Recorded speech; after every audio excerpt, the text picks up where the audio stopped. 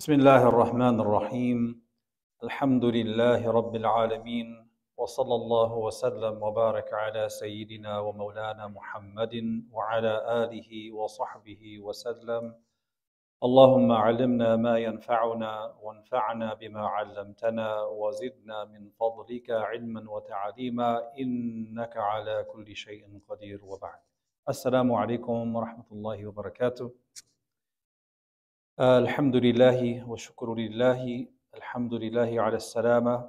Alhamdulillah, it's very good to be back after a period of time away in the city of Al-Mustafa sallallahu alayhi wa alihi wa sallam, in the city that we've been covering for quite a while, in the Medinan section of the Seerah of the Prophet sallallahu alayhi wa alihi wa sallam.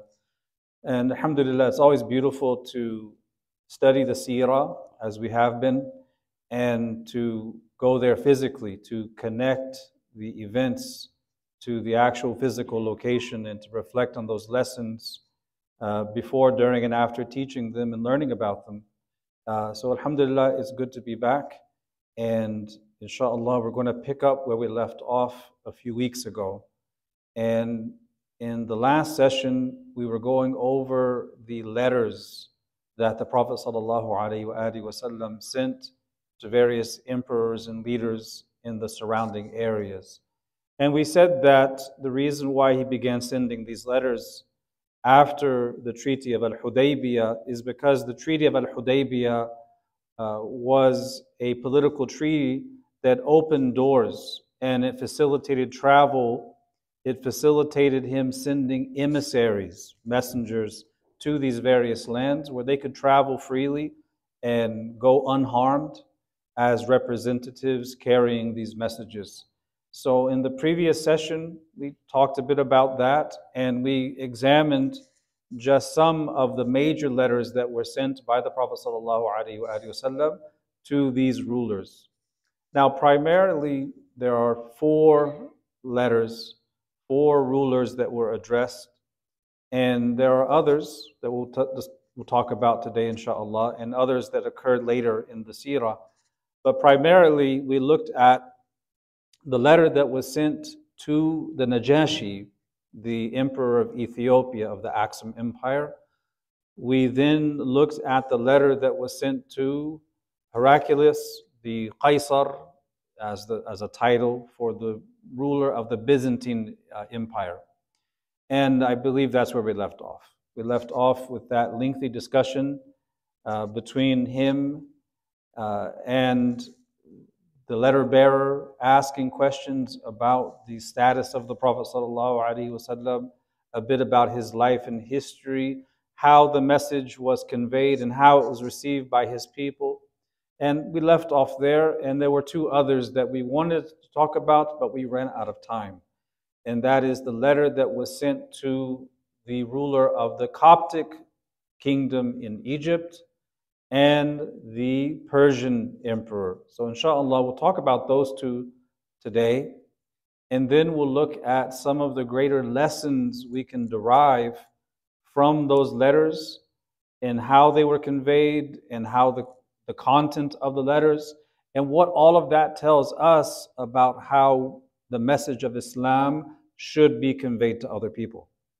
So we left off, we finished the discussion about Heraclius, and the next letter is the letter that was sent to the ruler of the Coptic Egyptian kingdom. Does anyone know his title? Muqawqis. Muqawqis. That's a title, just like Najashi is a title, just like Qaisar is a title. And there's some debate about the name of that figure.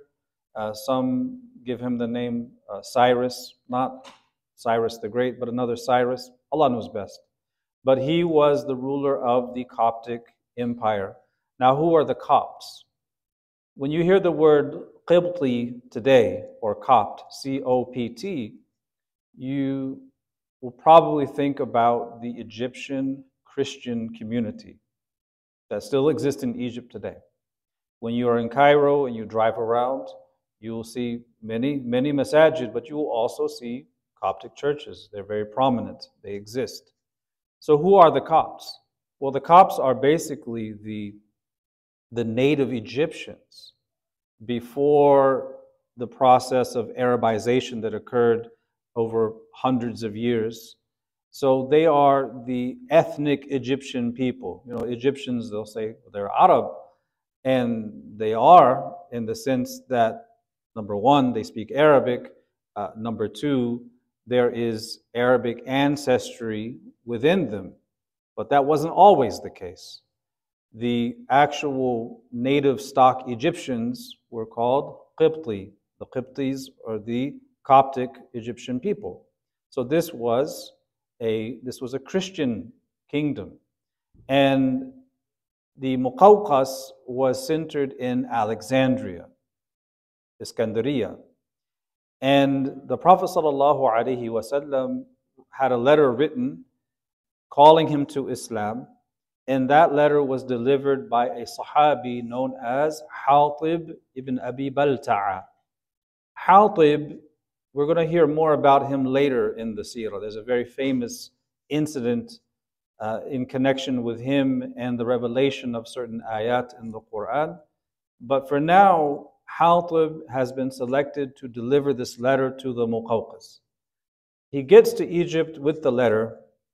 He delivers it to Muqawqis, and the content of the letter reads, and I quote, Bismillahir Rahmanir Rahim, min Muhammad Abdillah wa Rasulihi ila Muqawqis Azim al-Qibt.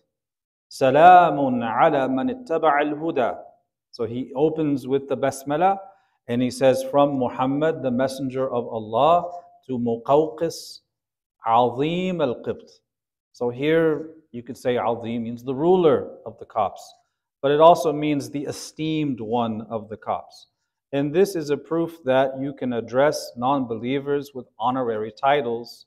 You're not honoring them per se for their incorrect beliefs or their improper actions, but if it's a title by which they're recognized, you can address them with that. So he says, Azim al-Qibt. He says, Salamun ala man ittaba al-huda. And this is a common phrase in the letters of the Prophet ﷺ. He's not addressing them with Assalamu alaikum, because that is a greeting specific for the believers.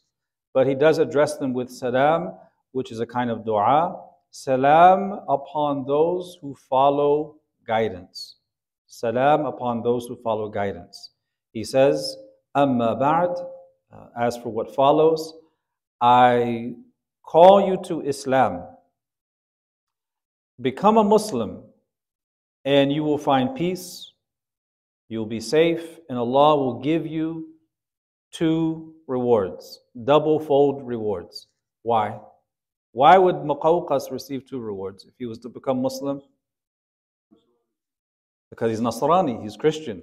As we mentioned in the previous session, that is for the Ahlul Kitab who become Muslim. They receive their reward twice over. They receive the reward for their previous Iman, the Iman in the previous Prophet, and the reward for Iman in Rasulullah sallallahu alaihi wasallam, either being Musawi or Isawi, meaning Mosaic, coming from that tradition, or there's no translation for Isawi except Jesuit, but we wouldn't say Jesuit because that's a very particular term. But they receive double the reward. This is what he tells them here. He says, and if you turn away, then upon you is the sin of the Copts. Because as the leader, you can set the course for the guidance of your people by proclaiming your Islam, calling them to it, and allowing Islam to flourish and spread and creating a positive environment that allows it to spread. If you don't, then he bears some of the sin of the people remaining upon kufr. This is what he's telling him. He says, O people of the book, O people of the book, Ya ahlan kitabi, ta'alaw ila kalimatin sawa'in baynana wa baynakum, alla na'buda illa Allah, wa la nushrika bihi shay'a, wa la yattakhidha ba'duna ba'dan arbaban min dunillah, fa in tawallaw faqulu ashhadu bi anna muslimun. So these are not from the words of the Prophet sallallahu alaihi wasallam. Here he is quoting an ayah from Al Imran, where Allah Ta'ala says, O people of the book, come to a word that is just between us, a just word, kalimatin sawa, a just word between us, that we worship none but Allah, and that we associate no partners with Him, and that none of us shall take others as lords besides Allah. Then, if they turn away, say, bear witness that we are Muslims, i.e., in submission to Allah. That is an ayah from Al Imran. And this is the letter. It's not a long letter. It's short and sweet. It is directly to the point. And the hadith mentioned that when Muqawqis received this letter, and we presume that it's translated to him, its meaning, the Muqawqis decided that he's going to respect this letter. He treated this letter with great respect and deference, and the narration says that he had his people put the letter in a specially designed ivory box.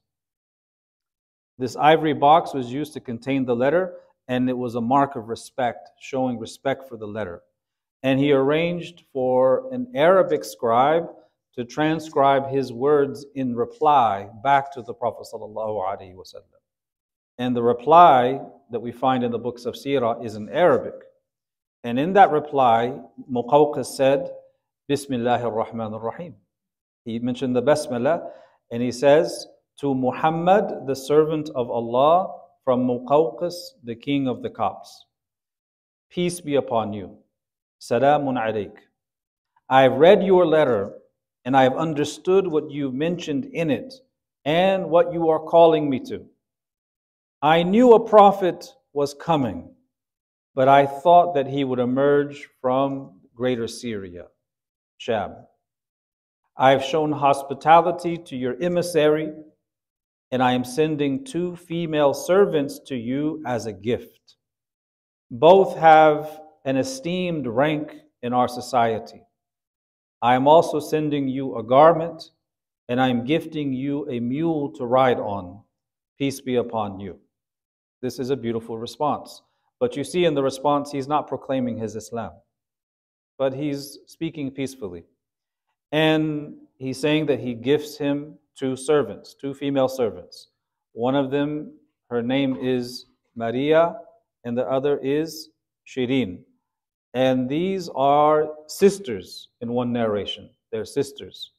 He sends them when they arrive in Medina. By the time they arrive, just from being in the company of Hatib during the journey and hearing about Islam, they become Muslim.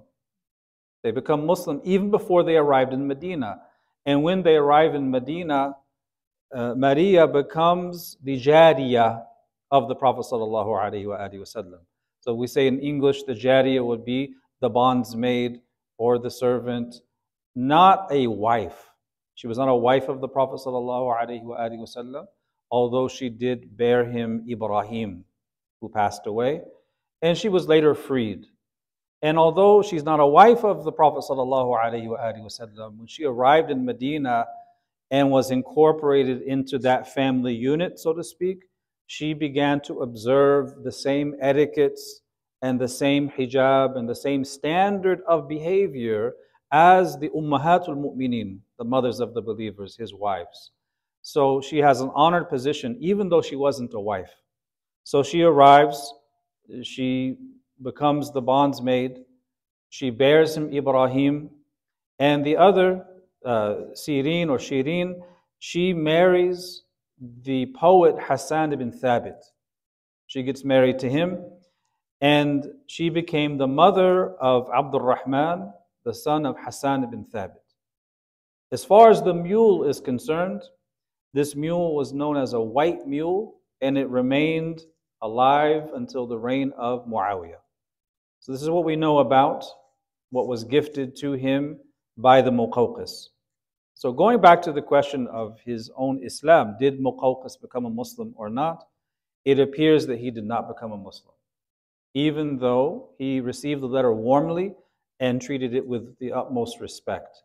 One narration says that he later remarked, لَوْلَا الْمُلْكِ لَأَسْلَمْتُ Were it not for my kingdom, I would have embraced Islam. So that indicates that he didn't become a Muslim, but Allah Ta'ala knows best. But you see, the kingdom was actually preserved.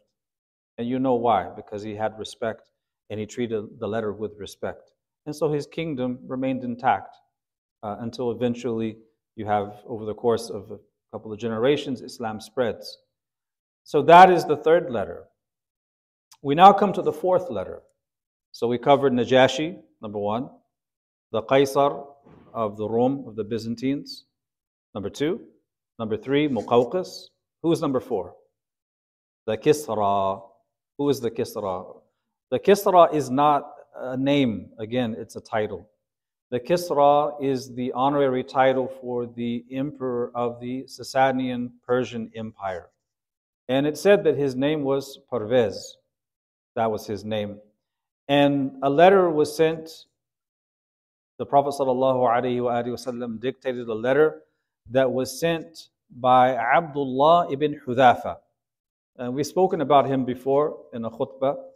Abdullah ibn Hudhafa has some interesting stories, interesting experiences across the years. But this is one of the early stories of him where he was sent to deliver this letter. So he brings the letter, and the letter reads as follows. Bismillah ar-Rahman ar-Rahim. Min Muhammadin Rasulillah ila Kisra Azim Faris. Salamun ala man ittaba al-huda. He says, here in this version, Salamun ala man ittaba al-huda min wa amana billahi wa rasulihi wa shahida an la ilaha illallah wahdahu la sharika lah wa anna Muhammadan abduhu wa rasuluh. So it adds more. He says, in the name of Allah, the compassionate, the merciful, from Muhammad, the messenger of Allah, to Kisra, the king of Persia. Peace be upon the one who follows guidance, who believes in Allah and testifies that there is no God but Allah alone, who is one and without partner, and that Muhammad is his servant and messenger. Then he says, Amma ba'd, I call you to Islam, for I am the messenger of Allah to people collectively, kafatan. This is important, to all people. I call you to Islam, for I am the messenger of Allah to people collectively, so that I can warn those who are alone, and so that the word can be fulfilled upon the disbelievers, the word of God.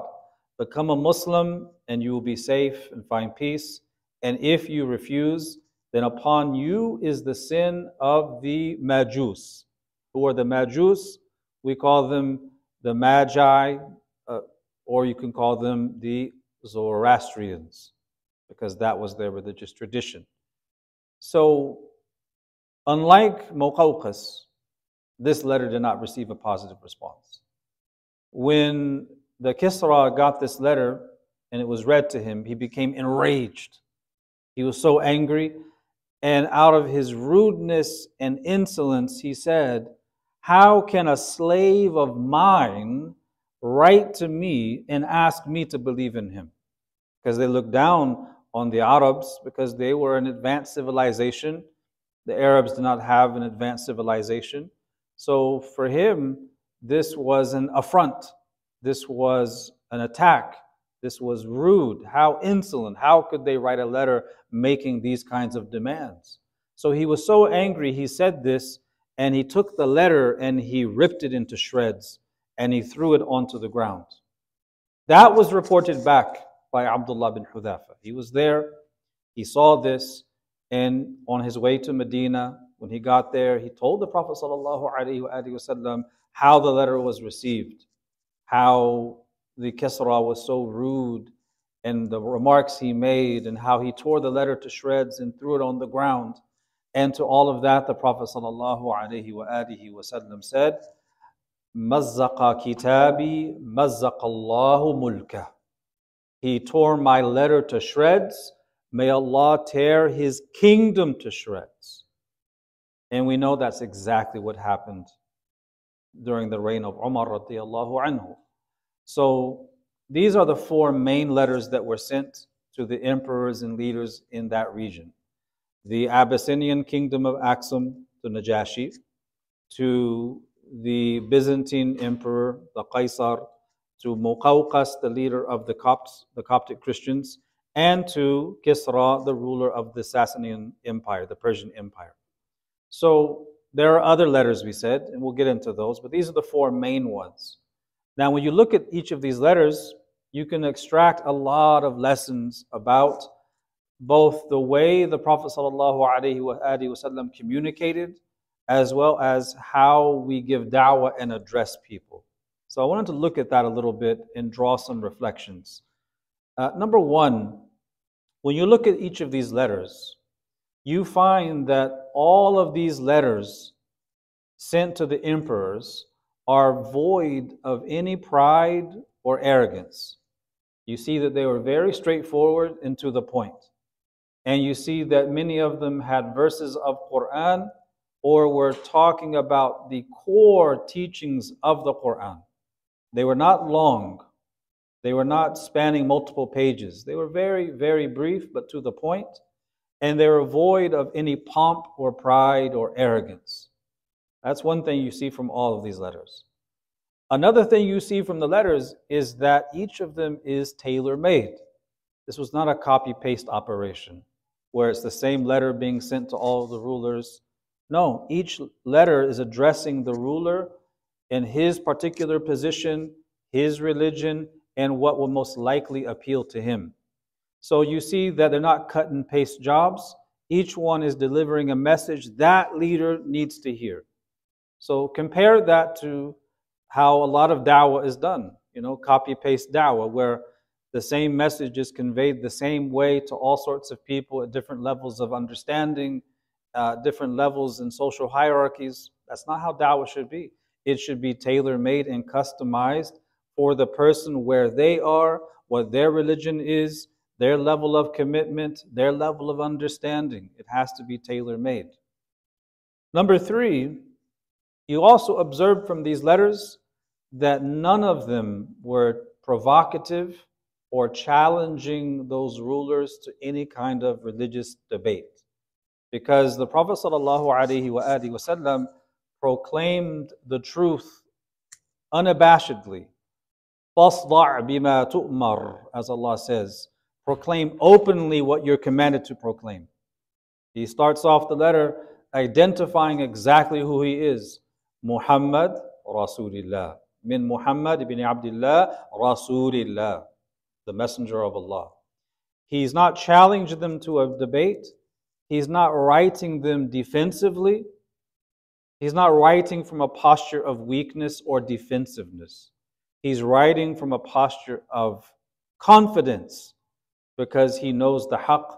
He's conveying the haqq, and this is how it's conveyed in the letter. Now, this is important because, as some of the ulama say, the power of your own da'wah to others is commensurate with your own yaqeen. If you are wishy-washy, then whatever da'wah you give is going to be wishy-washy. If you're not confident in the message, if there's parts of the message you're embarrassed about, or you don't want to talk about because you feel some shame, even if you don't bring them up, it's going to come out in the way you communicate. The more yaqeen you have, the more yaqeen the message is conveyed in. And one of the contemporary scholars talks about this in connection to the story of Ta'if, when the people ejected the Prophet ﷺ and Zayd ibn al-Haritha from Ta'if, pelting them with stones. And the dua that he made to Allah Ta'ala, and also asking for guidance to the people, it communicates a strong yaqeen that no matter what happens, the message will go forward. And that has an impact. You have to have confidence. And you see in each of these letters, confidence in what is being said. Another message or another lesson you can derive from not the individual letters, but the way in which they are sent, is the importance of who is chosen to deliver the message. You see that the Prophet ﷺ is picking individuals who have familiarity with the customs of the people to go and carry those messages. He's not just picking random people from the Muhajirun or Ansar to go on a journey. He's picking specific people who have a history and a knowledge of the customs of those people. Why is that important? It's important because the letters are a message. And the immediate medium of the message is, of course, the paper, the letter, but the one delivering the message is just as important as the message itself. It is said that the medium is the message. In the big picture, we know that to be true because the greatest medium of the message of Islam is the person of the Prophet ﷺ. So the medium is the message. So in choosing the right medium to deliver the message, he's teaching us the importance of the right people being selected to go to this one or that one to convey the message of Islam. People who know the language, people who know the customs and traditions of that ruler or those people. So the medium is the message, and picking the right medium is just as important as the message itself and how it is crafted. He thought very carefully about who would be chosen to go on these journeys and deliver the messages. We see for Hatib, for example, who goes to Muqawqis. Hatib ibn Abi Balta'a was chosen because he had excellent character and they valued high, lofty character, and he knew how to address the people. And you see the character in action because Maria and Sirin become Muslim on the way to Medina just by spending time on the road with him and engaging with him as a person. So he was selected specifically. Now, you think about this. This is ancient history, right? But let us imagine that if the U.S. existed in that time, and it was a world power, who might be chosen to deliver the message to the President of the United States or the American people? It will be a person who knows the language and the customs, knows the variations within the people, knows how to communicate, knows what makes them tick. And I would assume that if you had a British Empire as well, someone else would have to go, someone who knows the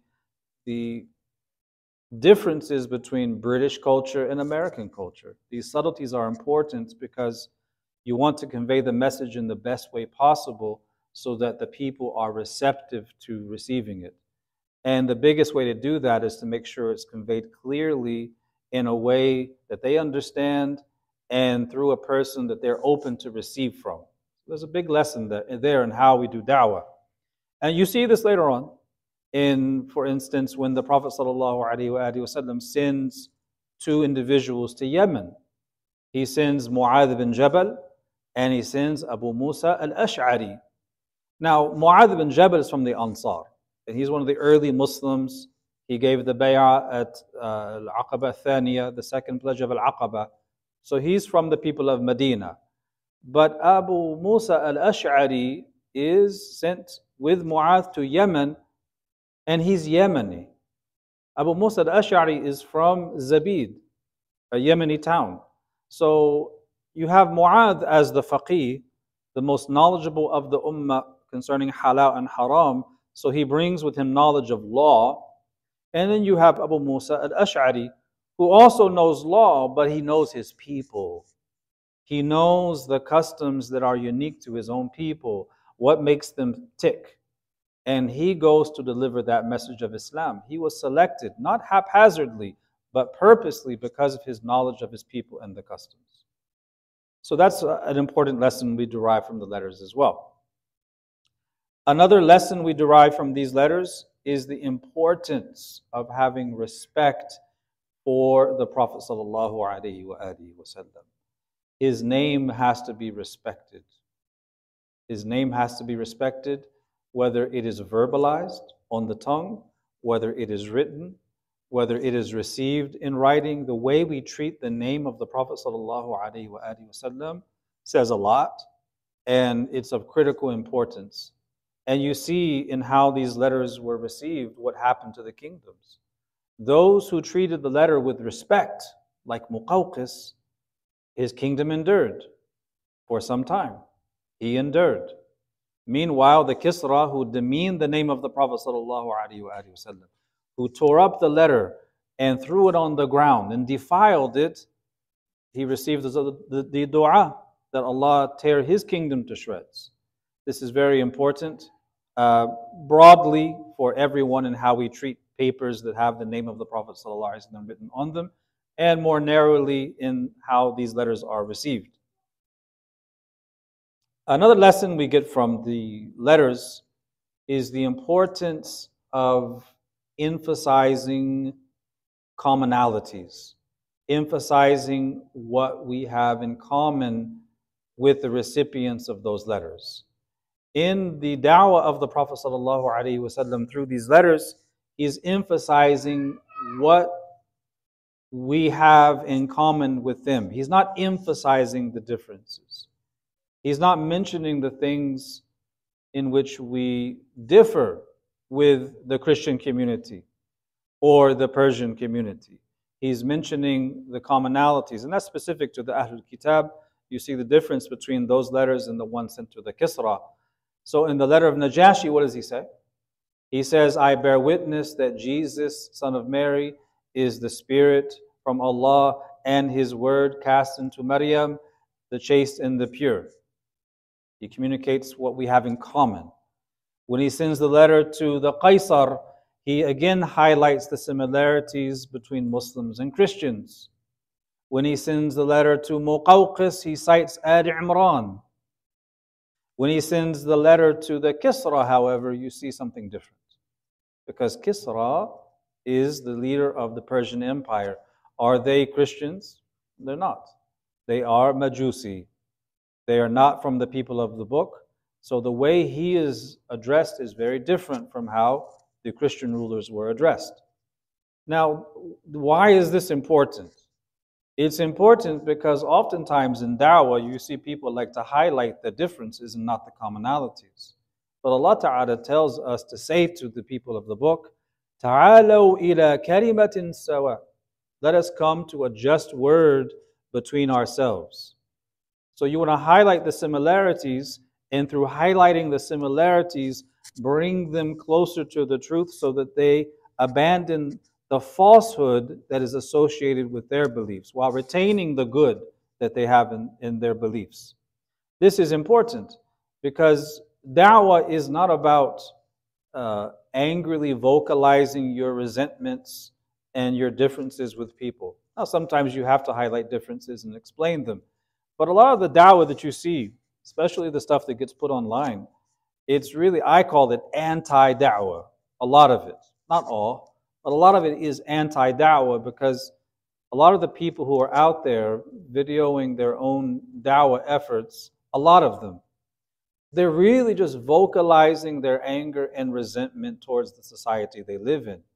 And it's more about getting likes and creating a show by shouting people down and highlighting differences instead of actually trying to reach people where they are and preach and bring them to that common word. But you see in the letters of the Prophet ﷺ, there's none of that. He highlights the similarities and then invites them to the truth, which inevitably leads them to get rid of the things that are at odds with the pristine message of Islam, which is the universal message of all of the prophets. So you see that in the letters. Another thing you see in these letters is that all of them were successful. None of them were failures. All the letters were successful. The letter to Muqawqis, for instance, opened up Egypt and then from there all of North Africa to Islam. So it was successful. The letter helped the Coptic Christians in the land because the Prophet ﷺ now has a relationship with them by Maria. So there is a blood relationship. She bore him a child. So now there's a blood tie between him and these people. And in one narration, the Prophet ﷺ gives the wasiyah to treat them well. So this was established through the letter which established the foundation of that relationship. He said, treat the Copts well, treat them fairly, because in that letter comes a peace treaty, blood relations, and so on. You also see from these letters that they set the stage for Islam spreading in the future. Now, Najashi becomes a Muslim, but did his people become Muslim? No. The people did not become Muslim by and large. That would take time for Islam to spread in East Africa. But he became a Muslim. But you see that this set the stage for Islam spreading in the future. The Prophet ﷺ, through sending the letters, he establishes a dialogue, not one of conflict. And that set the stage for Islam spreading in those lands. You likewise learn from these letters, among the many lessons, the lesson that we talked about in the previous session, which is following cultural norms and protocols of a given society is not necessarily blameworthy. And we derive that from the hadith of Anas radiallahu anhu, who mentions that when the Prophet sallallahu alaihi wasallam wanted to write to these rulers, he was told that they would only accept letters if they had seals. They had to have an official seal. So what did he do? Well, I'll tell you what he did not do. He did not say, oh, really? Those are the customs of the kuffar. We're not going to follow the customs of the kuffar here. He didn't say that. He said, when told that they only accept letters with seals, he told them to make a ring. And so a ring was made, a signet ring that had Muhammad Rasulullah on it, and he would use that to stamp the letters, following the official protocol of those empires. So this is following protocols and cultural norms of other societies in a way that is not blameworthy. So what that indicates is that the Prophet ﷺ would, in fact, adopt the practices of other cultures to make the message of Islam more appealing to them. As long as those practices are not unlawful in themselves, he had no issue with adopting those cultural practices. What that means for us in this day and age is that we should not put any premium in the idea of just going against the dominant culture just for the sake of going against the dominant culture. And of course, we're talking about things that are neutral. We're not talking about things that are haram here. That's a given. That shouldn't even require a disclaimer, but I have to put it out because someone will hear it and think, oh, you're saying you can do this and that? No, use your intelligence. We're talking about things that are neutral.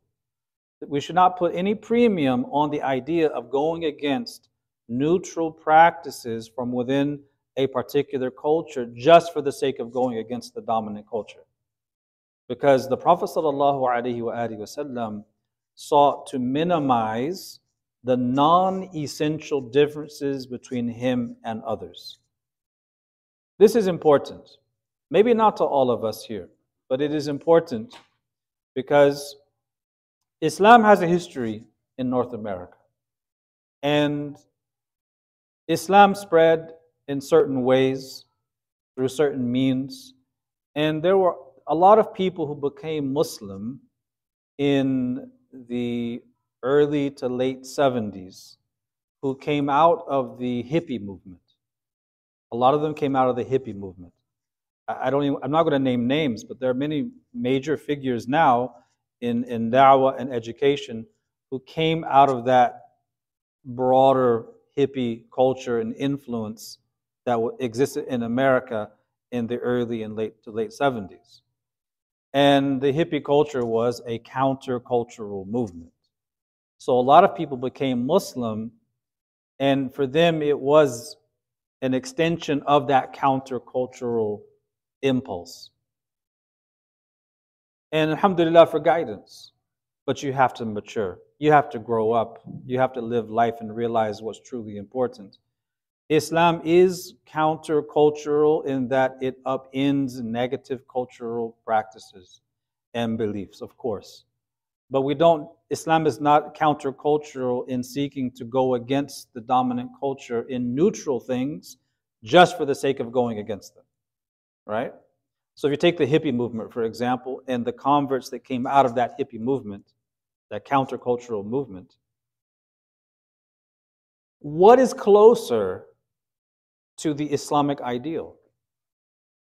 The hippie countercultural movement, which was largely godless, dabbling in Far Eastern religious practices and beliefs, or their own mothers and fathers living somewhere in rural America, mom and pop, who were probably Protestant or Christians, but pretty much, morally straight. Which one is closer to the ideal of Islam? It's their mother and father, most likely. Most likely. So going against the culture just for the sake of going against the culture in things that are neutral is not how you give da'wah to people, right? So this is a longer conversation, but you can extract this lesson just from the way the letters were sent, because they were not sent to highlight differences. And likewise, he did not refuse to use certain protocols that were in effect in those cultures just because those cultures were not uniquely Islamic, right? So those are some of the lessons you can derive from these letters. Now, looking at the time we have, there are other letters that were sent, as we said, over 20. These are the 4 famous ones, but there were other letters that were sent. And these letters were not sent to heads of empires necessarily. They were sent to tribal leaders or local leaders who had sovereignty, but as representatives of the dominant empire in the area. So, for example, you have a letter that was sent around the same time to a person named Al-Harith ibn Abi Shimr al-Ghassani. Now, Al-Harith ibn Abi Shimr was the ruler of the people of Ghassan. Who are the people of Ghassan? They are basically the Syrian Christians.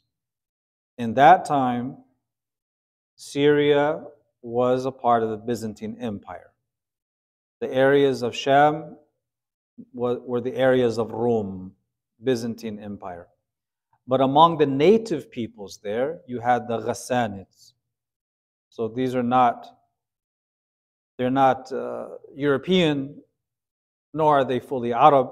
It's a little bit of both, but they were there in Sham, and he was the ruler of those people. But he is essentially under the authority of the Qaisar, the Byzantine emperor.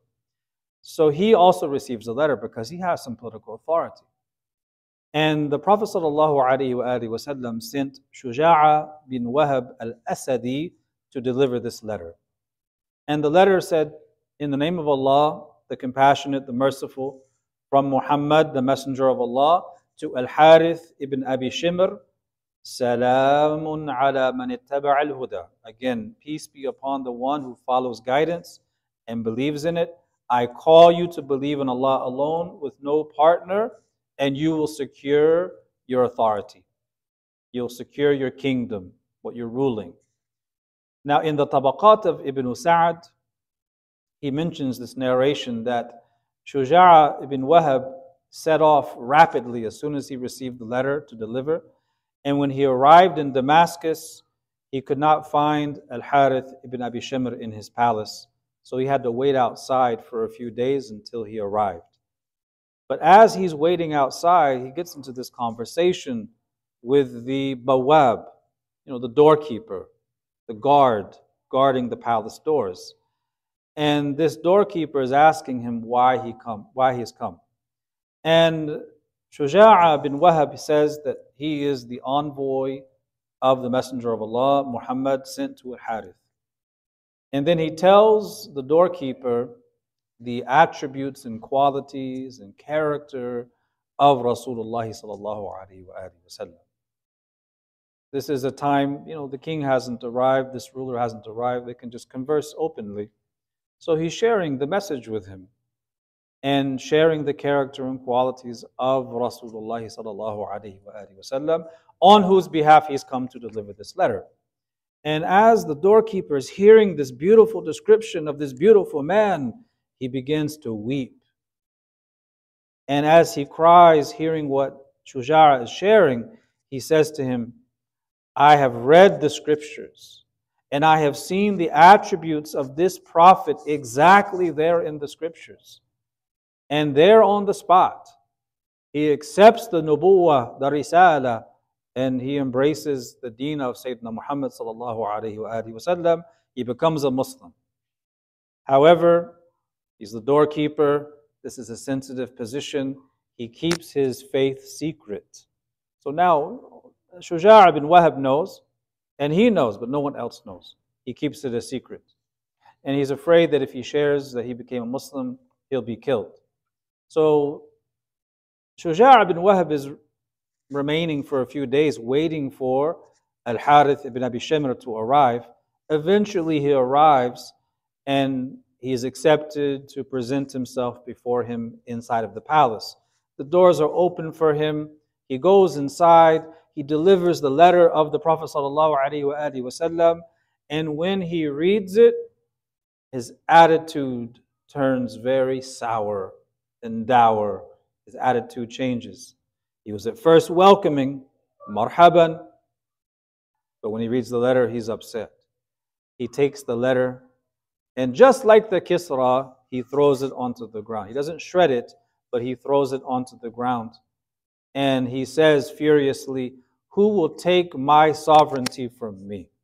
Who will take my authority from me? Because remember, the letter says, if you embrace Islam, you'll retain your kingdom. You know, that he sees that as an implicit threat, that if he doesn't, he's going to lose the kingdom. So he says, who is it that will take my sovereignty from me? I will attack him even if he is in Yemen before he starts to move here. I will preemptively attack him. That's what he said. So then he tells his men, the leader of the Ghassanids, he tells them to, we say, shad the horses. You know what that means? You take the horseshoes and you put them onto the hooves of the horses. He tells them to shad the horses and to prepare them for travel. And then he turns to Shuja' bin Wahab, the Sahabi, and says, go and tell your master what you saw. Tell him how I responded. Tell him that we're putting the horseshoes on the horses. In other words, we're preparing to march out and attack him. So he's determined now to attack Medina. We haven't seen this response from any other previous ruler who received the letter. And he writes this in a letter to the Qaisar, because remember, he has one over him, and that's the ruler of the Byzantine Empire at large. He writes this in the letter to the Qaisar, who just received the letter too, telling him what happened, telling him his intentions to attack Medina. And when the message is delivered to the Qaisar reads it, he sends a message back telling Harith ibn Abi Shimr the exact opposite. He tells him the exact opposite. Do not attack. Under any circumstances, do not attack this man. So now he's deflated because he can't act unilaterally. He has the Qaisar over him. So he receives the letter from the Qaisar, and when he reads it, it's like he comes to his senses. It's like he lost his temper in the moment because he saw it as a threat to his kingdom. But when he gets the letter from the Qaisar and he reads it, he comes to his senses. And now he's singing a different tune. He tells Shuja'a that when he leaves, to let him know so he can give him and those in his retinue, those traveling with him, some gold. And so they get ready to leave, and they give him 450 grams of gold, which is 100 mithqal of gold. And the doorkeeper, who's still in the story, he's going to see Shuja' bin Wahab, who's leaving the palace and preparing to go back to Medina, and he gives Shuja' some food and clothes that he prepared for him to use on the way, and he says to him, give my regards and greetings to the Messenger of Allah sallallahu alaihi wasallam and tell him that I have become a Muslim. He can't go. He was in this circumstance. He's the doorkeeper. If he leaves, he'll probably be killed. Under threat, he has Shuja'a convey this message. Shuja'a travels back to Medina with the food and the clothes and the gold now, treated very differently from how he was initially treated. And he goes to the Prophet ﷺ and tells him exactly what he heard in detail.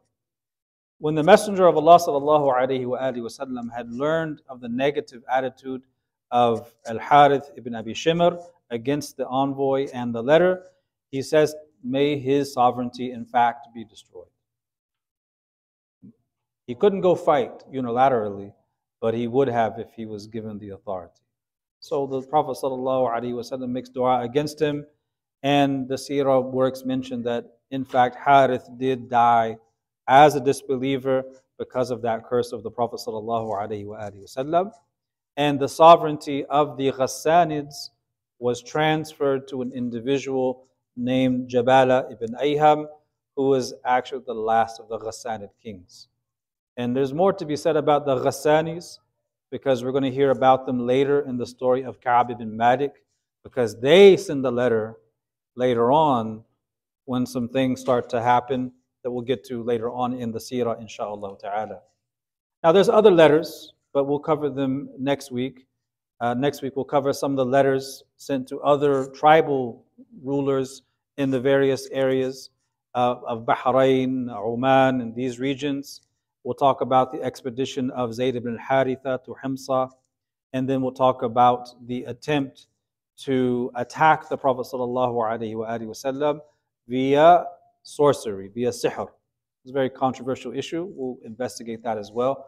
Bi-idhnillahi ta'ala. Wa sallallahu wa sallam ala Sayyidina Muhammad wa ala alihi wa sahbihi wa sallam.